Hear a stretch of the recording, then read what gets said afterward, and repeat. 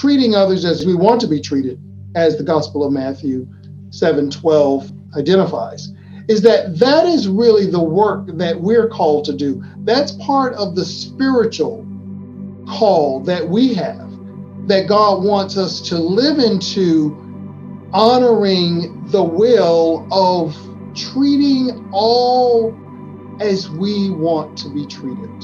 All of that's tied up into freedom. This is For People with Bishop Rob Wright.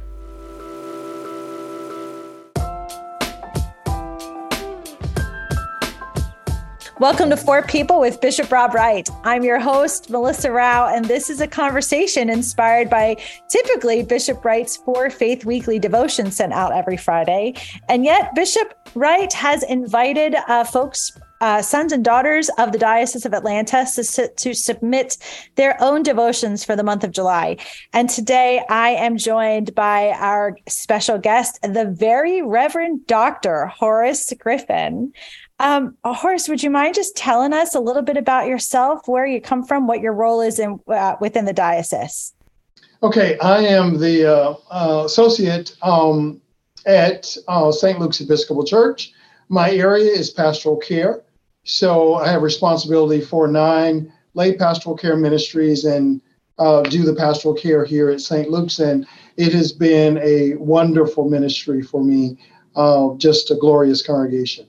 And I am also the dean for the Mid-Atlanta Convocation of the Diocese. That would explain the very in front of the Reverend. that would be the very title. That's great. Well, thank you for saying yes to this devotion that you called Climbing Higher. It's based off of Genesis chapter 28, verses 10 through 19. And it's really about Jacob's ladder. Yes. Climbing higher. And you shared a little bit of a story. And so you talk about going that Jacob's ladder, the story in the Old Testament, is really a metaphor. Mm-hmm. And you have some thoughts about that. And I'm curious if you could just kind of unpack that a little bit for us. Yes, I write about this Negro African-American spiritual that is We Are Climbing Jacob's Ladder. And I went back to my childhood of hearing that sung in church. I was always a part of the church. My father was a Pentecostal minister, although my mother was Baptist, and I was part of Ebenezer Baptist Church in Stark, Florida. And so hearing the congregants singing, We Are Climbing Jacob's Ladder, I can still hear their voices, as well as we would sing that in other settings, some of the preschool settings I remember. And I was always curious as a child, generally. And this was curious because before I understood the story about Jacob and those angels ascending and descending that ladder and what that meant, I was thinking, well, who is this Jacob? And why are we climbing the ladder? Because in my mind, we're not climbing a ladder. So I was trying to unpack all of that. And later, reading about it, it's this connection with God and this relationship that is established with Jacob, and this promise of land, and how the spiritual connects with it is this promise of freedom. And of course, throughout my life, throughout my ministry, throughout the work I've done to create this relationship with God and service, as well as wanting to live into freedom, that I'm called to provide freedom for people, God's people, all people. And so there's that connection, of course, with African Americans, but also freedom for those who find themselves in places of injustice, women, lesbians, and gays, other marginalized groups, those who are physically challenged. So I see it as a very liberating passage and connecting with the spiritual. Thank you for that. So how would you summarize the word freedom? Freedom for me is, there's the physical freedom of just being able to live in a world where we can experience God's blessings and not have barriers put before us in our lives, that we are able to have a July 4th is on us this, and also Juneteenth, which we've experienced both this summer, of being able to have a life, liberty, and pursuit of pursuit of freedom, pursuit of happiness. So that freedom, but there's also the spiritual freedom, that those things that would impose on us and keep us from being the best that God wants us to be in our lives, of living fully into God's promise and God's will to do justice, to love kindness, and walk humbly with God, as Micah 6:8 states. Yeah. And so it's an interesting thing talking about freedom this summer, this time of year, in this year of 2023, because I think the word freedom is a bit misunderstood, a bit undervalued, and yet inflated. And, there's just so many things, especially when there's so many among us whose personal liberties and freedoms are being attacked. And Yes. It's often people who for some reason feel threatened by other people's freedoms. And I don't know, does that make sense? Yeah, that's a very good point. And so I had just a short amount of time to write in the For Faith. So I put tested in quotations, that our freedoms are tested today. And of course, the Supreme Court has handed down a number of things, a number of rulings, which I think infringe upon our freedoms. I feel that there are groups that claim freedom. At the same time, they're very active in preventing other groups from experiencing the same freedoms that they enjoy and want to have. So that's the paradox. It is the paradox throughout our history.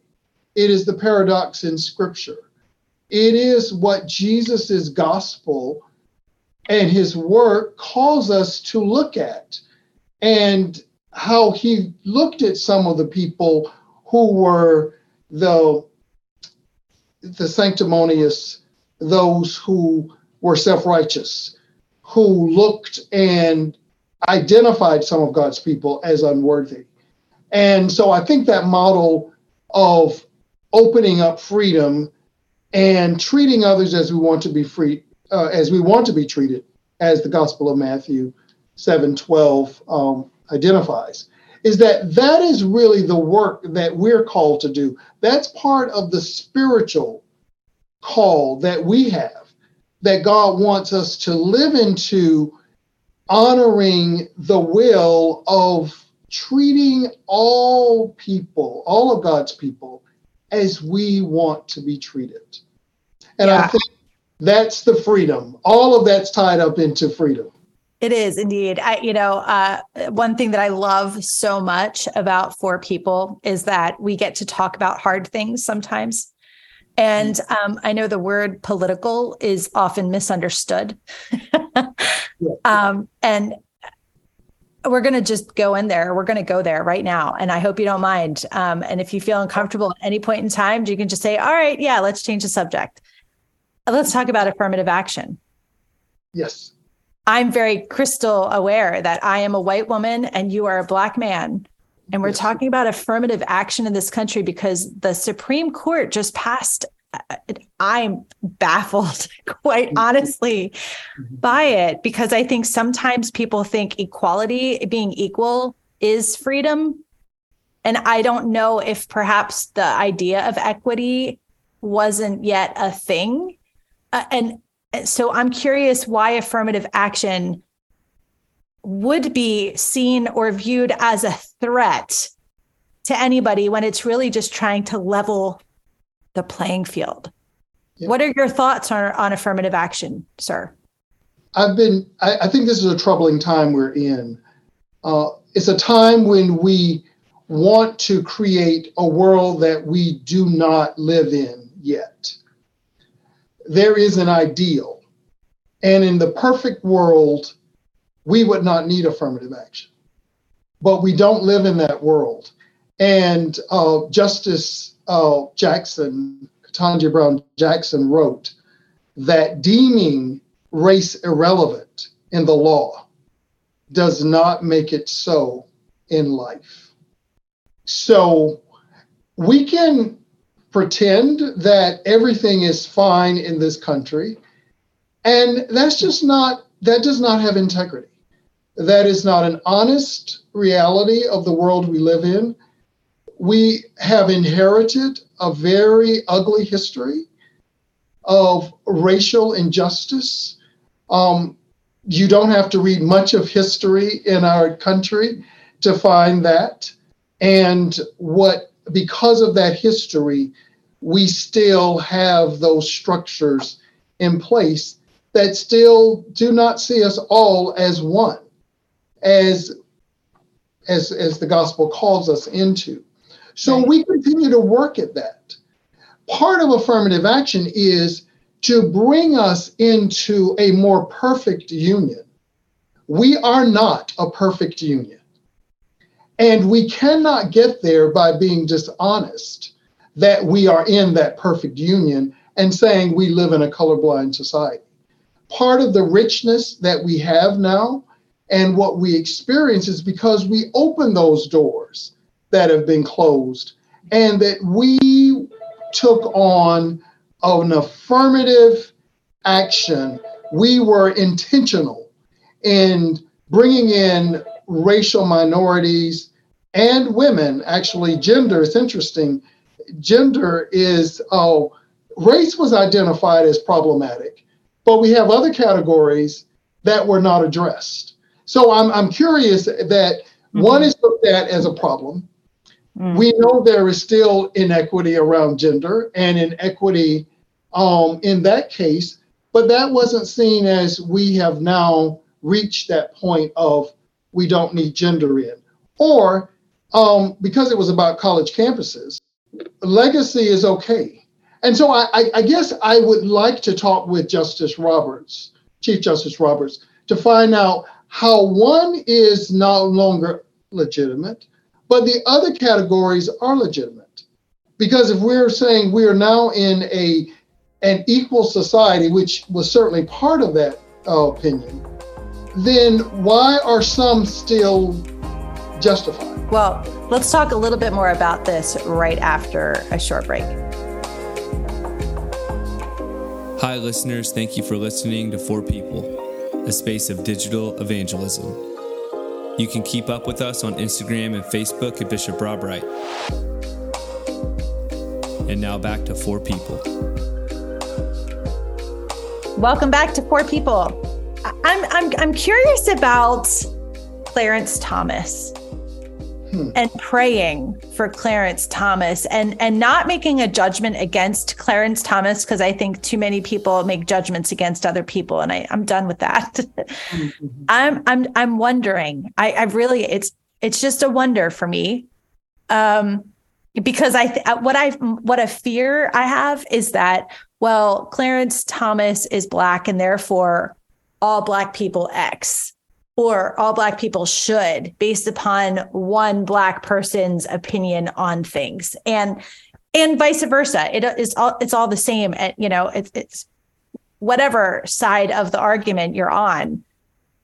I do wonder about the Black community, how they unpack conflict within racially charged issues such as this. I'm just curious about your context in your realm. If you unpack this and just wonder, from a Black man to another Black man, and wonder about these things that I don't know that many white people have to worry about or wonder about.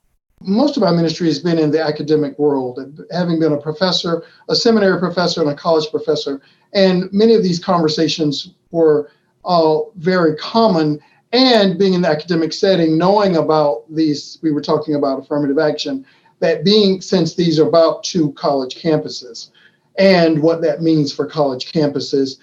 Interestingly, Justice Roberts said this would not apply for military and for police academies. So again, this, and many people are talking about how confusing that is, because again, Justice Ketanji Brown Jackson said, well, it's okay for us for race to be used in the bunker, but not in the boardroom. So we're going to say that we're going to allow for this to continue when we're supposed to be in a colorblind society, according to this effort.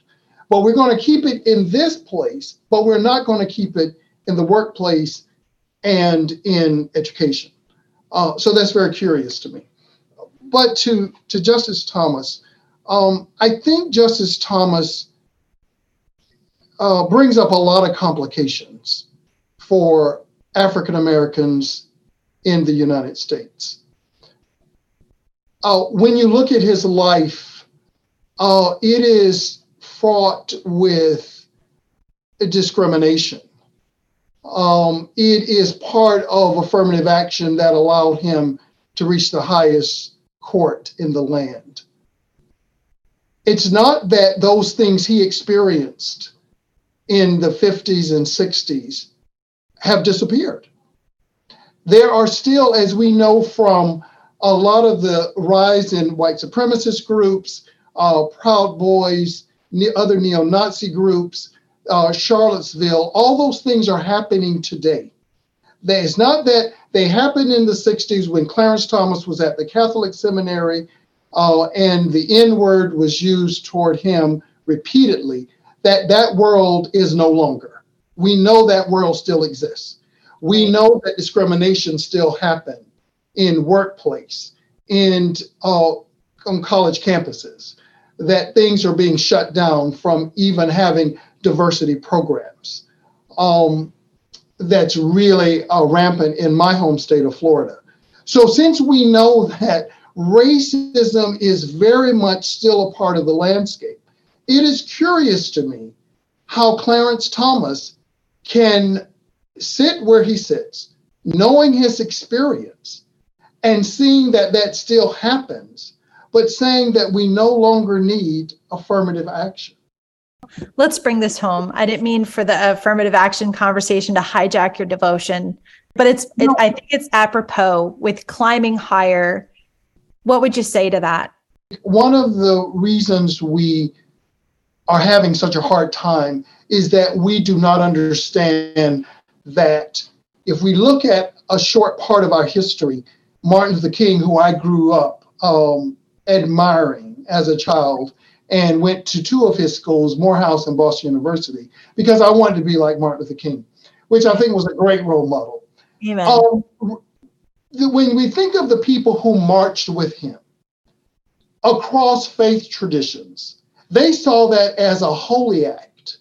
What was political was also religious. I don't think that I think they share a sphere. They Amen. don't live in separate worlds. That God has everything to do with whether we're going to have a life that is honored, whether we can have a job where we can provide food on the table. So laws are being made about what we can and cannot do. God is very much a part of that. And people who went to the streets, which was very, quote unquote, political, it was the holy act. They saw that as very much a part of their faith as they marched with him.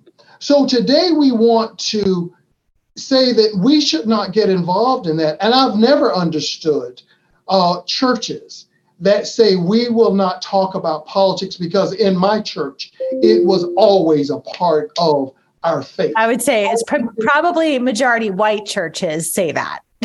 I've served in predominantly white settings. So I've always found it at odds with my understanding of faith, because I think that the church's role and for the church to be relevant is not to turn us away from what is going on in our world day to day and laws that are being passed, but it is to turn us toward what is happening.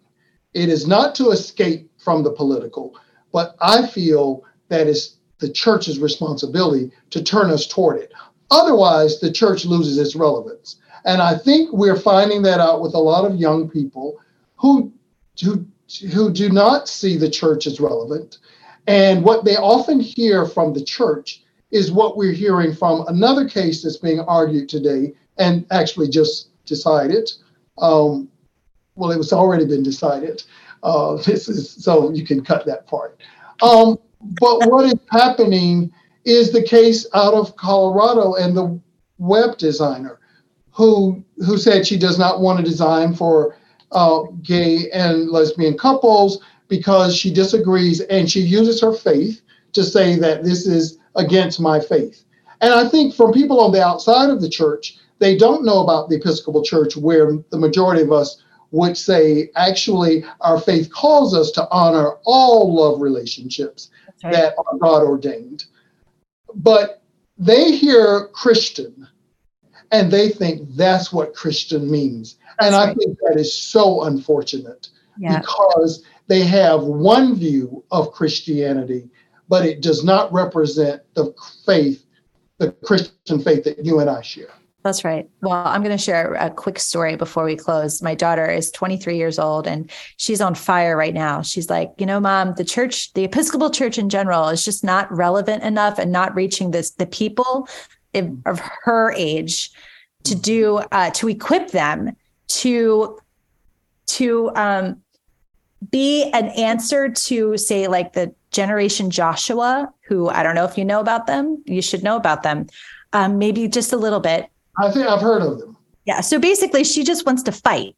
She wants to fight the oppressors, fight for whatever. And at this stage in my life, I'm like, yeah, that's all well and good. And if you've got some ideas, I know the Episcopal Church is very open to hearing them, help them help you. And I'm really more concerned about just loving the people who really need to be loved. And you're like, all this crap over here. I'm not saying it's that people shouldn't address it. I feel like climbing higher for me is about demonstrating and reflecting Jesus's love for all the people that God puts in front of me, no matter what, including if Justice Thomas were to present himself in front of me, I'd want to love him. I grieve that often Christianity is used to do some things that are so harmful and go against the very grain of what I see as the gospel of Jesus Christ, which is love and liberation. And what I would say, my struggle with the way the media and the way our larger society casts Christianity, it is so narrowly defined that we are not included in that story. That my Christian faith, I speak as a Christian, and I think what the Supreme Court did to say that one's religious perspective is very generalized as Christian, as opposed to saying this one woman's understanding in her Christian faith is how he is approaching it, as opposed to saying the Christian perspective. And we are just lost in that.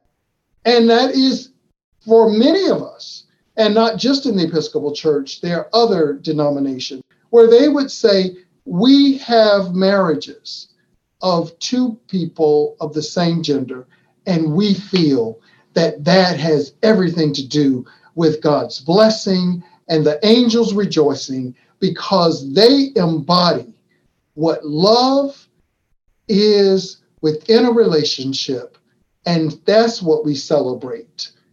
So as a priest, I'm thinking of the lesbian and gay couples who I have provided premarital counseling, and to sit in that room and to hear their love, their care, their compassion, their commitment to each other in the ways that I hear heterosexual couples for their love, their compassion, and their commitment to each other.